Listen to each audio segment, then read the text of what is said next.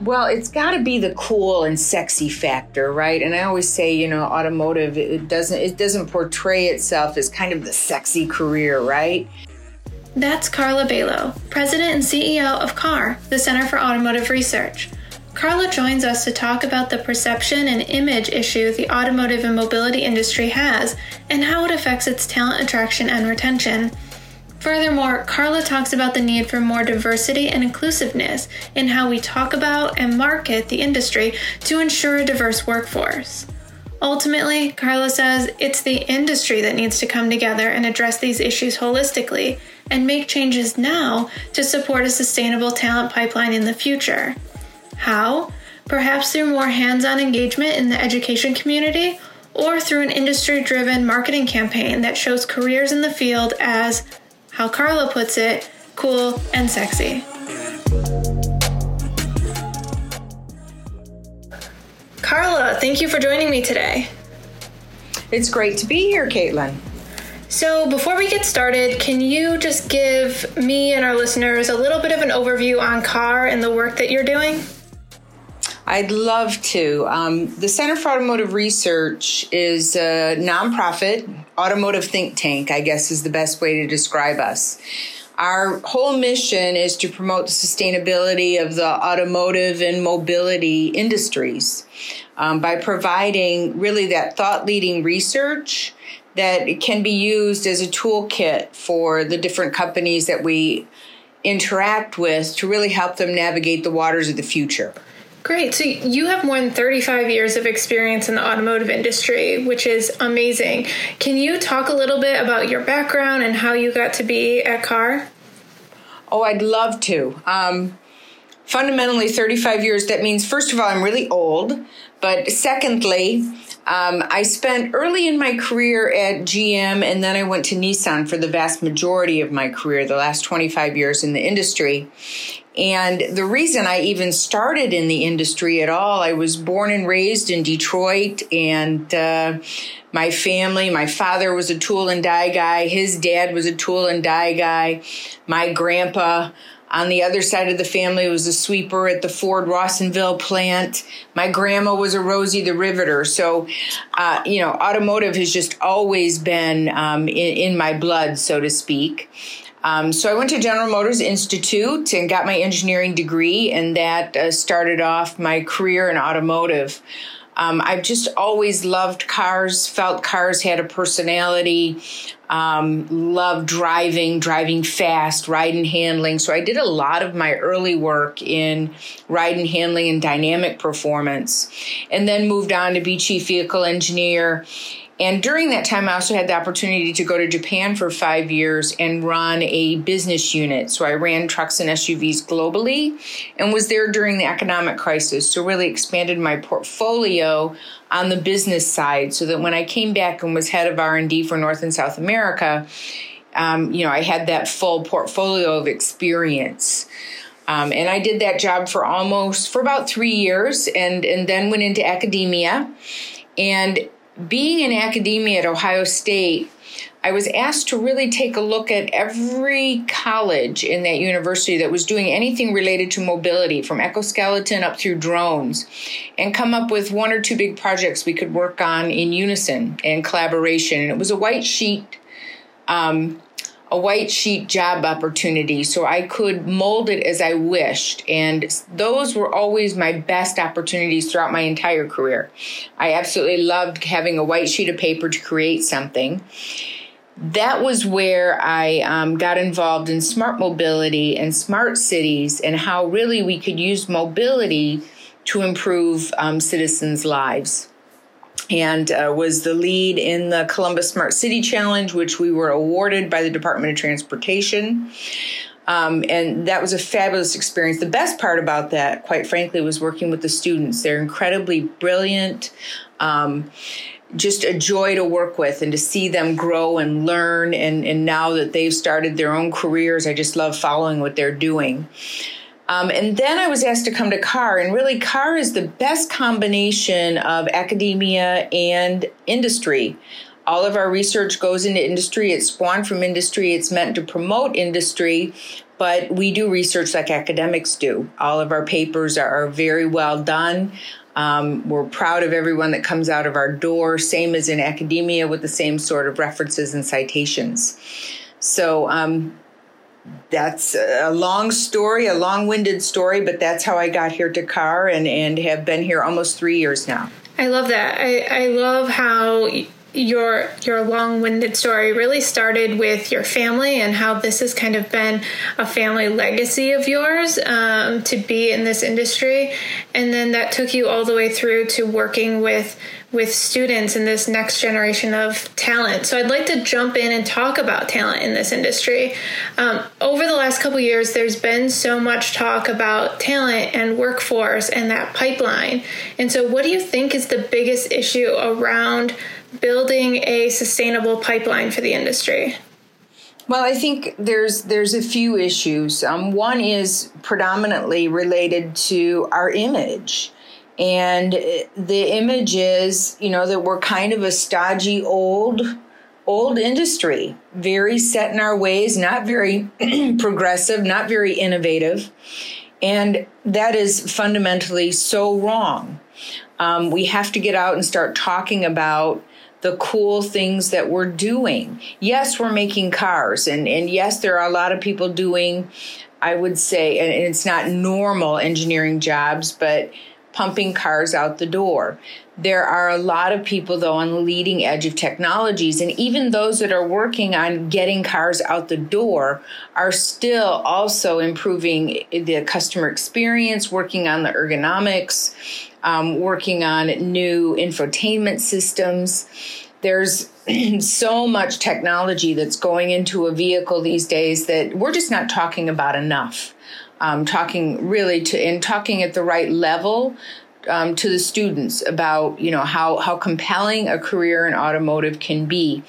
If you go to any college recruiting fair, all of the automotive companies are there, the automotive suppliers are there, and then you've got the Googles, the Amazons, the Facebooks, and the lines for those companies are so long, and the lines for automotive are virtually non-existent. So we have to do something different. The job fairs aren't going to work. We have to get into the classrooms. We have to start talking to the students directly. We have to sponsor more projects with students so that they can see the cool things we're talking about, the things we're developing. Let them get a feel for what automotive is and, the high-tech areas that are possible there and the future of mobility, the future of ride sharing, autonomy, connectivity, platooning, all of these things that are really, really complex and high tech. Is there anyone or any example that kind of sticks out in your head as being a really good example of someone who's done this right? I think if we look at, let's bring up Tesla. I think that's a pretty good example of somebody who's talking about the right things. If you go to their facility, which I don't know if you ever had the chance to go, but if you do, take advantage. But you go there and everybody there says we are not an automotive company. We are a technology company. And they don't even talk about manufacturing cars. Of course, they'll show you the plant, etc.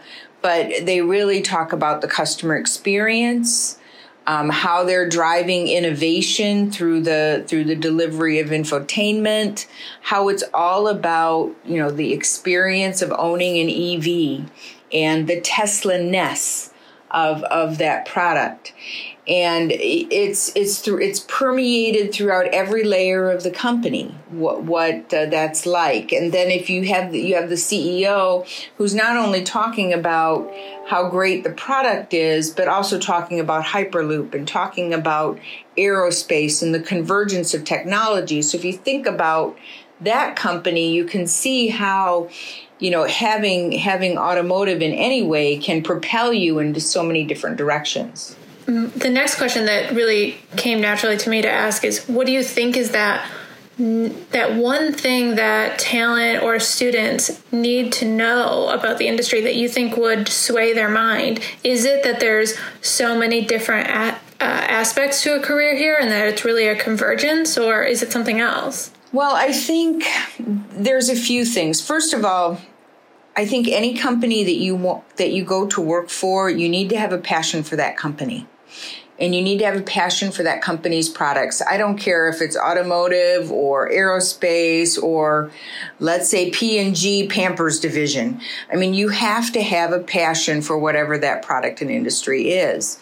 If you don't have that passion, it's difficult to really, really be engaged for a long period of time. But in automotive, the great opportunity is there are so many different areas between manufacturing and product development and sales and marketing and profitability and accounting and mergers and acquisitions. There are so many different areas that you can actually kind of make your own career path. And I always advise young people to do this in any regard. I tell them, you really are in charge of your own destiny. You're really in charge of, thinking about what your career path should look like, how you want to fill your portfolio, what your long-term goal is. Always being flexible, of course, because what you think at 20, at 25 changes when you're 35, changes when you're 45. But always be in charge of that yourself. But there are so many different areas you can get involved in an automotive company. You won't be stagnant, unless you choose to be, unless you find your niche and want to stay there, which a lot of people do. But the career pathing and the opportunities are vast. And not only with the OEMs, but with a lot of the suppliers, with other sub-suppliers, with information companies, with cellular companies, because automotive is using all of these aspects today. For example, if you went to GM, you could be working on OnStar, which is all about information and communications and rapid response and data monetization. You could be part of their fuel cell group. You could be part of their EV group. You could also be working on the Corvette. There's just all these different things that you could be involved in, and you don't know till you get there, really, that vast array of possibilities. So don't limit yourself and think about the opportunities for growth, whatever kind of business you choose to go into. So it sounds like, taking Tesla out of the equation here, because they seem to be a little bit more unique in this aspect, but it really sounds like there's a perception and an awareness issue among future talent on what this industry really means and what a career looks like. So as a collective industry, what can we do to fix this pipeline issue now? Well, there's a few things. I mean, first, I think we do have to collaborate as an industry. And this is very hard to do because we are ruthless competitors against one another fundamentally. We sell competing products and we just, in general, haven't worked well together. But if we can actually come together and work as a group and talk about just how cool the automotive industry in general is, and get together with the big six or the big nine or whatever you want to call the big companies that are here, and get out and talk about these cool things we're doing. Make an educational consortium. And it's not just for college bound, but it's also for skilled trades. We are in dire need of skilled trades throughout all of the industry. Really expand on those and do something different and unique. Go and talk. One thing I would love to see more of is the industry going into the classroom as a guest speaker and talking about some of the cool things and having one-on-ones with the students. Sponsor more capstone projects. Have the students do hands-on research for you. It's very inexpensive, and you get a full cross-functional team to be able to work on a project for your company. Maybe even think about what to do in media, social media, and it has to be, small little snippets or videos that have to be less than 2 minutes because attention spans are really short. Have more retirees from the automotive companies or those who have reached the pinnacle of their career, have them become guest or adjunct professors. Get them in the classroom. And then what can we do better for even the younger generations? Because especially females, it's not cool to be a math or science geek after you're about 11. And it's a really tough age for girls. So how can we tell them and keep them engaged? It's great to be a geek, and cars are cool, and mobility services and multi-mobility and modality. All those kinds of things are awesome, but you need to stick it out with your STEM education, and you can make it. The other thing we need to think about is we need to have more people that look like us in education and in the companies. We need to see more diverse people teaching. We need to see more diversity in the companies, because if you don't see somebody that looks like you, you're not going to feel comfortable from day one. And that makes it a challenge. It's already tough, but it makes it a double challenge. Universities need to work on that, and even K-12 needs to work on that to make sure we're really showing, yes, from a diversity viewpoint, you can do this because I did it. We need to have more mentoring one-on-one. I know that's one of the things that I mentioned, the students in university that I loved working with. When I was also in industry, I usually had at least 14 mentees every year that I spent time with. And I learned as much from them as I hope they learned from me. But I mean, this is our pipeline. These are the people who are going to run the company someday. You have to take time to talk and sit down and just let them hear your voice. Let them see that they can do it. Give them confidence in themselves. So on a more collective level, it sounds like there's a large need for a marketing or communications play here. So how can we, thinking similarly to the Steel Matters campaign, which was talking about, the importance of steel in the industry, is there a play here for doing something similar but promoting the automotive and mobility industry to this audience? Boy, I would think so. I would think that, collectively we could create maybe a series of podcasts like you're doing now, a series of short videos. I always think back to what the oil companies did in some of their advertisements, and they were really some of the best ones, where the kid was talking about his mom as a scientist. I think it might have been for ExxonMobil, but I could be wrong. It might have been Shell. But, it really talked about some of the great opportunities, and it showed his mom in all these different settings and all the things she had done working for this company. And it was less than 2 minutes, but it was really compelling. It didn't talk about what the company made at all. It just talked about the cool jobs his mom had done. If we can actually, visualize that or talk about, highlight certain, I would say you could highlight, do a series on technology and the cool stuff. You could do a series on, diverse people in the industry that, have made it and how they got there and what their story was and what challenges they had to overcome and what they would view as sustainability.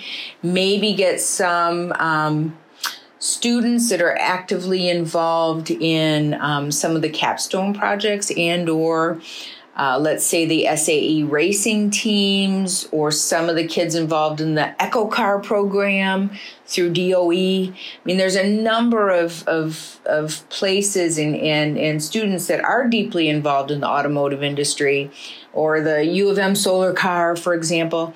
But, just show, demonstrate, and probably a lot of this material already exists. It's just a matter of putting it together. And if the automotives all went together, automotives and tiers even went together and put in some dollars, it would definitely be I would be certain it would pay back. And then they wouldn't have to, fund the whole thing out of their own pocket, so to speak. They could share it, and then they all could benefit.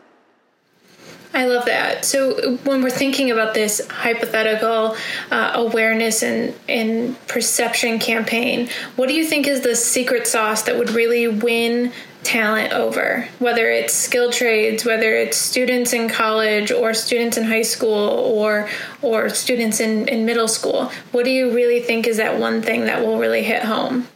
Well, it's got to be the cool and sexy factor, right? And I always say, automotive, it doesn't portray itself as kind of the sexy career, right?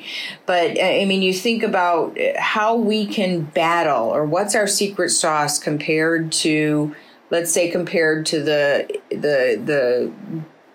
high-tech companies that are out in the Valley or in Boston or any of these other areas. What do we have to offer that they can't? And I think it goes back to a little bit of diversity of product and all the different jobs that are possible. I think we have to talk about, what are the things you could be doing. It's not all about, looking at an engine and trying to get the best performance. It's far from it. And what does the future portend for when you think about electronics and about information technology and coding, talk about the lines of code in a car. It's tremendous compared to what it used to be. Talk about the terabytes of data, and we could actually do a comparison perhaps to those other what are seemed high-tech industries and say, look, we're equally as high-tech. So I think we have to fight on the high-tech side. And then what's the cool, sexy side? What do we bring that they can't bring? And then, the third idea is, not just the cool and sexy side, but what can we offer from an overall quality of life standpoint? I mean, most of the companies are located in an area where the cost of living is very reasonable. Home prices are reasonable. Transport times are reasonable. Again, what are those advantages that would be compelling when you think about a younger person and their perspective, which is, they're not working to live, but they're not living to work, but they're working to live, right? So that kind of balance. I think we also have to talk about, how COVID has disrupted and what that means for the long term in terms of, remote working and, again, quality of work and work life. Not everybody's in manufacturing. In manufacturing, you don't have a choice. You have to be there while the plant's running. That's it. But certainly not all the jobs are in that. You have flexibility in your career. And I think we have to talk about that flexibility. And we have to keep talking about how important the employees are to the organization. I know the high-tech companies always talk about their employees, and they don't have HR, they have a chief people officer. We have to think about some of this terminology and use that as well, because we have to be at least on the same page to start with, and then talk about those extras that we can bring in terms of secret sauce. I love that. I think that's a great way to kind of close things out is, we have the industry, we have the cool and all the technology that is attention grabbing. We just have to find a way to elevate it and give it a platform and give it a voice that will really attract the talent that we need now and the talent that we're going to need in the future. So thank you very much for having this conversation with me and for joining us today. You're very welcome. Had a good time. Thanks. Thank you for listening to Mobility, Decoding the Secret Sauce. I'm Caitlin Davis, Director at Lambert & Company, a nationally ranked top 5 automotive and transportation public relations firm. We know the success of mobility, whether it's autonomous, electric, aerial, or public transit, will truly lie in public perception and acceptance. Without high adoption rates, even the best mobility platforms and technologies will fail to reach their full potential. Between strategic communications, public relations, integrated marketing, and investor relations, Lambert is here to help you drive results and help you change the way the world moves. Learn more about us at lambert.com.